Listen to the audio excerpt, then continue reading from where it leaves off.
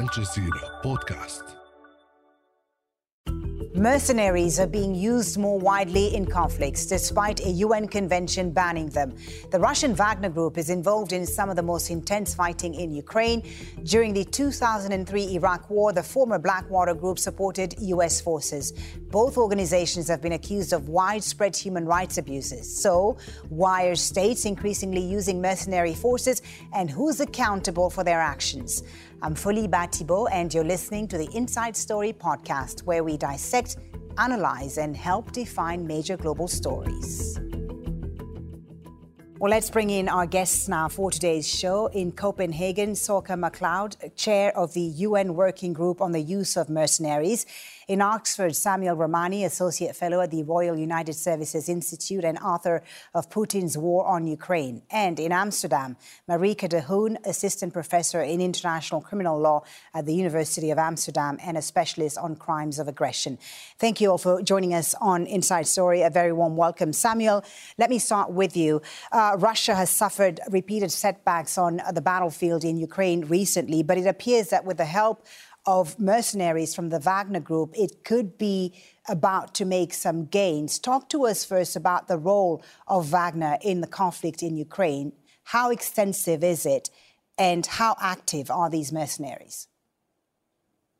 So the Wagner Group is now the largest contingent that it's ever been. According to U.S. estimates, it's got around 50,000 people. 40,000 of them are convicts and prisoners who Prigozhin has lifted out of the prisons in exchange for amnesty and a salary, and 10,000 of them are private military contractors.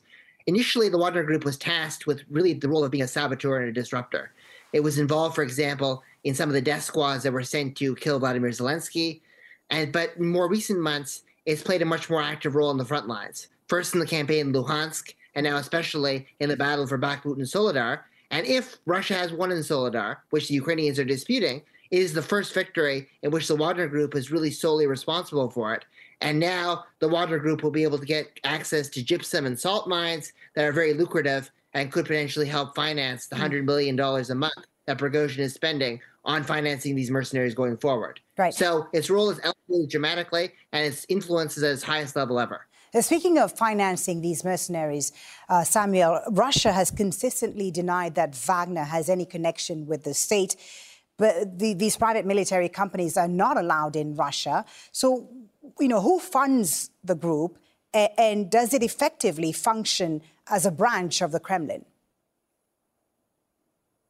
Well, definitely. Private military companies have been banned in Russia for a long time. And even Yevgeny Prigozhin himself was actually suing the European Union and suing various journalists for saying that he had anything to do with the Wagner Group. Of course, until the Wagner Group became a much more powerful force, it was seen as the most effective fighting unit in the Russian army. And now he's taking credit for their successes as of September. But financing is coming from a variety of sources.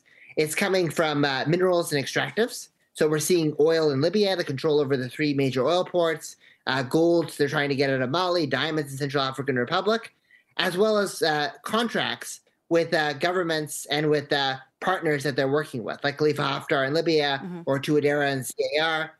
So it really comes from those sources, and it's effectively self-sustaining. So it functions as an alternative security organ, but Russia does not have to likely devote its defense budget to financing their activities.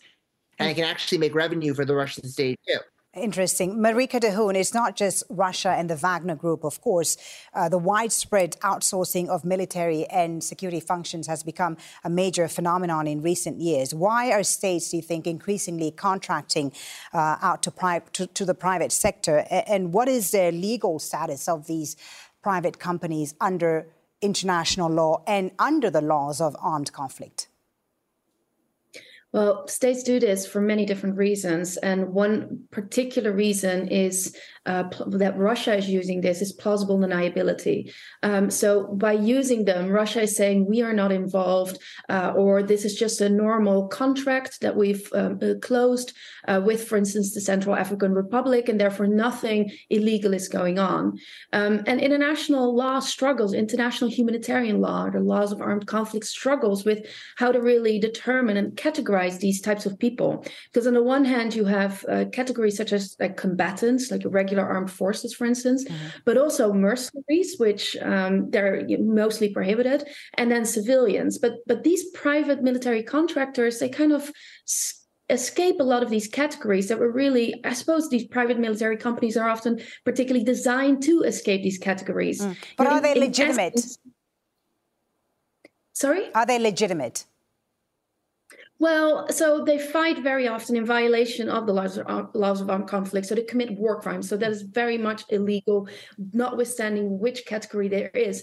But it shows some sort of like ability to deny as if Russia's state is involved. So if they are saying they're volunteers and if Russia is saying, oh, they're not part of us, it seems almost it's credible that Russia isn't part of it. But how is it possible then that, for instance, the Wagner Group gets 40,000 detainees released, pardoned from Russian prisons to fight? There are obviously very close links.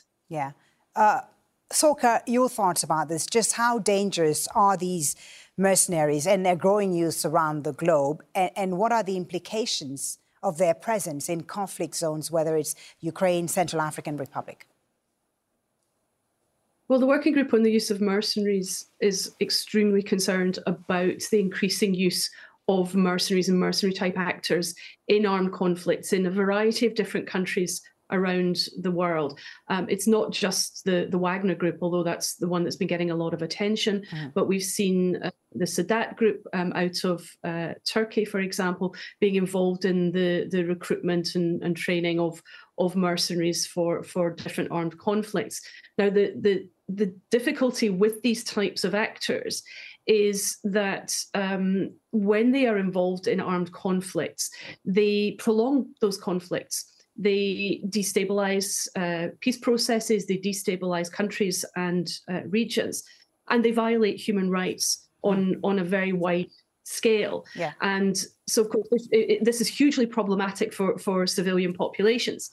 So we've seen reports of mass killings, of torture, of sexual and gender-based violence, forced disappearances, looting, and war crimes, so the indiscriminate targeting of civilians.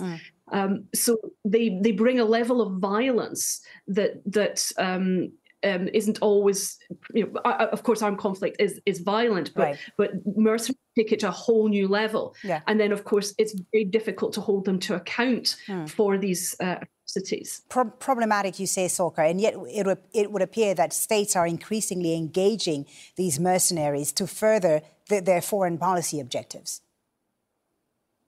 That would seem to be the case.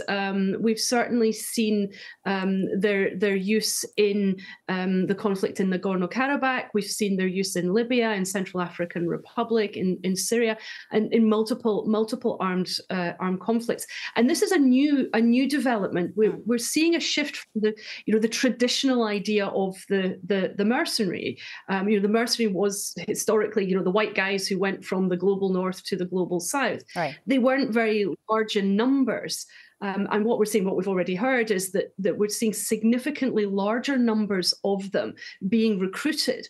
And there's another layer of problem or complexity there, because they're being recruited from other armed conflict-affected countries. So, for example, we've seen large numbers of people being recruited as mercenaries from Syria. And sometimes it's because they have had experience as fighters for IS, for example, or it's because they are being coerced into becoming mercenaries for economic reasons. So we're not just seeing their impacts on ongoing armed conflicts where they're being deployed. We're seeing them having impacts in countries where there are already armed conflicts ongoing, and that's hugely problematic. Samuel Ramani, why do you think we're seeing the re-emergence of these so-called security groups globally, especially after all the bad publicity after the Iraq war, where they were accused of war crimes and so on? And talk to us also about the objectives of the states who hire these mercenaries. What is it that they are wanting to achieve by using these groups? Well, the interesting thing was that the fact that Blackwater and some of the controversies that were associated in the Iraq War actually received a lot of backlash in the collective non-West. Russian and Chinese state media outlets basically launched information campaigns and diatribes against Blackwater. But then, ironically, they proceeded to see the value of using mercenaries for their own purposes. So mercenaries are used for a variety of functions. The first is to carry out deniable operations, especially in the counterinsurgency sphere. That's what we've seen Russia try to carry out abortively in Mozambique and more successfully in Central African Republic, and now they're trying to do it in Mali. Another thing that they're using mercenaries for is the guardianship of stationary assets, whether it be military bases, like the Russians have mercenaries in Benghazi, or they use mercenaries to guard gold mines, like in Sudan, for example. The Chinese are also using private security companies to guard elements of their Belt and Road Initiative, so guardianship. And the third is the use of mercenaries for some kind of logistical training and technical role, effectively reprising the role of Soviet-era tactical advisors during the Cold War and training local forces how to use certain types of air defense systems, right, how to use certain types of missiles. So those are the main reasons and main uses of mercenaries in global conflicts today. Marieke, as Samuel highlighted there, it's not just state actors who are using these mercenaries, also non-state actors, armed groups, multinational companies that use these so-called private security firms. But under what norms do they operate, and who is it that monitors their activities ultimately?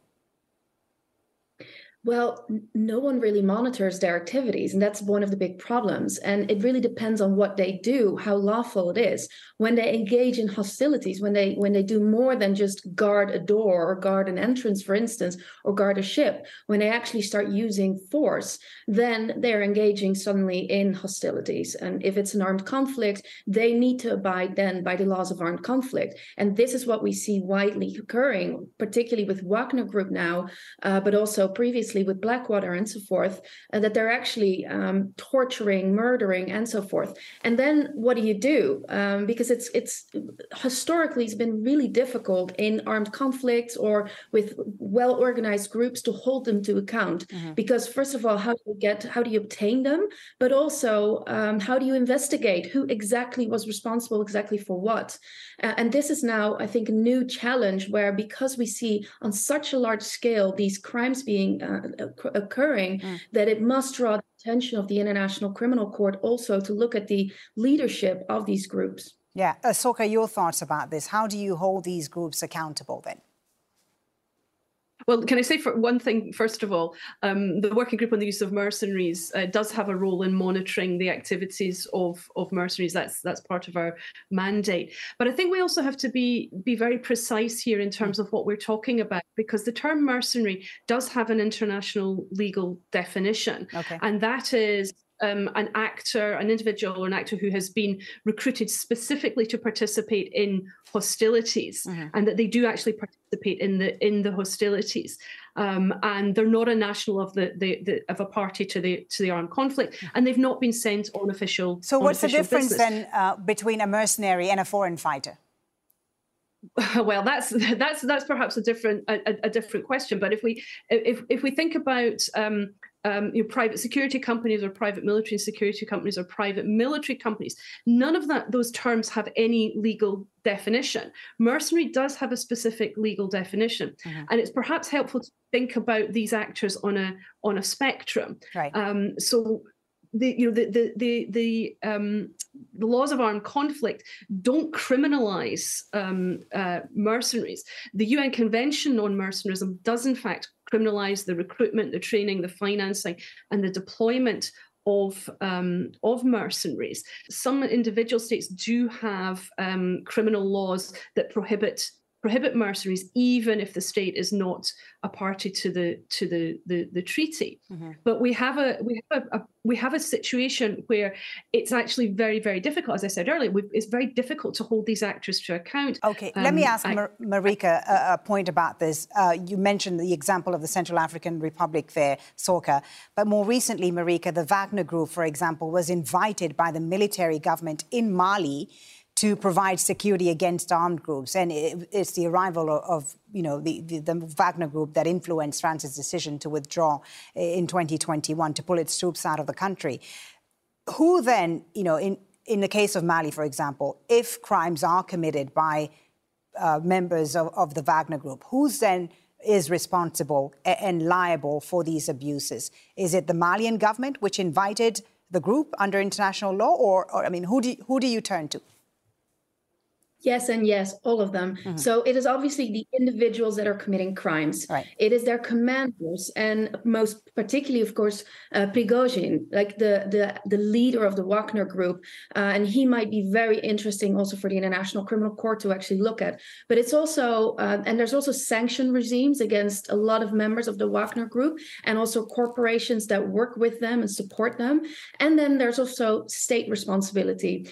So there's also possibilities, for instance, litigation going on at the European Court of Human Rights and also at the International Court of Justice against Russia for not just the crimes that they are committing themselves, but also how they are really tied to all sorts of volunteers and little green men that are walking about. And there it is, the courts don't really look at whether they deny that, but really the factual relationships. So if the court finds that indeed there are strong ties between Russia and these individuals that are committing crimes, and that Russia thereby really is attributable, then the Russian state is also held to account. All right, Samuel Ramani, your thoughts about this on the issue of accountability?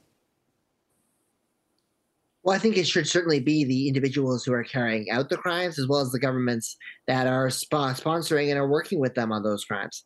And it'll be interesting to see whether there are major tribunals that will be held for some of the crimes that have been taking place inside Mali and the Central African Republic. Mm-hmm. In Mali, for example, you've seen the junta be at fault, but also the Wagner Group be directly responsible for actions like the Moura massacre, which killed almost as many people as Bucha back at the same time in March and April. Same thing in Central African Republic, where we've seen a systematic policy of rape, torture, and massacres, particularly on the outskirts of Bangui and other parts of the country, being carried out by the Wagner Group, often in conjunction with the armed forces. So I think the prosecutions will probably go towards both, and those two cases will be interesting litmus tests for how accountability is given. Yeah, but you're talking here about international prosecution, right? Sorcha, I want to ask you about the ICC here, the role of the ICC. If, let's say, when Wagner commits crimes in Ukraine, which has, in territories where the ICC has jurisdiction, like Ukraine, for example, then what is the legal process? And then what about a country like the United States, which is not party to the ICC? How then do you go about, holding the group accountable? Well, I can't speak on the specific situation of Ukraine and the ICC, but what I can say is that we've seen countries like Central African Republic set up mechanisms to try to hold these actors to account. But the problem is that groups like Wagner are becoming integrated into the fabric of society of countries like Central African Republic, which is making it very, very difficult for the victims and their families to report on human rights abuses and atrocities. They're either they're scared to do so. They're being intimidated. They're being harassed. We've seen attacks against human rights defenders and journalists. So the space to try and report these types of atrocities is shrinking. It makes it very, very difficult. So even at the national level, it's hard to get any kind of accountability. The working group issued an allegation letter in relation to the Russian government, because we received information that Russian nationals had been involved in the torture and murder of a Syrian national in Syria. And there was an attempt to try to bring the claim in the Russian courts. That didn't succeed. There were multiple obstacles and delays put in the way of that claim. Now, one other option would be for countries around the world to exercise universal jurisdiction for some of the most serious crimes that are being committed. So that we've seen some countries increasingly starting to do that, and saying that some crimes are so severe, they're so heinous, that in fact they should be prosecuted outside of the place they took place. All right, let me ask you, Marieke, about the options there. As Sorcha said, it's hard to get accountability very often at the national level. The ICC very often goes after the big fish, not the foot soldiers, on the field who are committing these crimes. So what is then the options? What are the options, the legal options? Yes. So the International Criminal Court has jurisdiction over a limited amount of crimes, the worst of worst crimes, and war crimes, crimes against humanity, genocide, and crime of aggression. What Wagner is doing is war crimes all over the place in a lot of different countries. But the International Criminal Court can only exercise jurisdiction when it has jurisdiction. Mm-hmm. And that is limited to crimes being committed on a territory where the ICC has jurisdiction. And it has that over Ukraine, but also over Central African Republic and Mali. And so there are some possibilities here for the International Criminal Court. It would then indeed look at the big fish, those most responsible. So think particularly on Prigozhin. And then indeed, as was just discussed, there's also universal jurisdiction. So other states, wherever members of Wagner Group that are being suspected of having committed war crimes occur, they might also be prosecuted in other countries. So all of the Wagner people that are identified in being allegedly having committed war crimes can therefore risk danger when they are traveling outside of their safe harboring states for prosecution. And also importantly is Ukraine itself. Ukraine, where a lot of these crimes are being committed, is very active in prosecuting war crimes. Okay. And so what Ukraine can also do is to prosecute in absentia. Okay. So they are actually prosecuting people even if they don't have them detained. Okay, thank you all very much for a very, very interesting discussion. Samuel Ramani, Marieke De Hoon, Sorcha MacLeod, thank you so much for joining us on Inside Story. This episode was produced by Dermot Fleming, Fintan Monaghan, Fungi Nguyen, and Jimmy Getahun. Studio sound was by Nanda Kishore.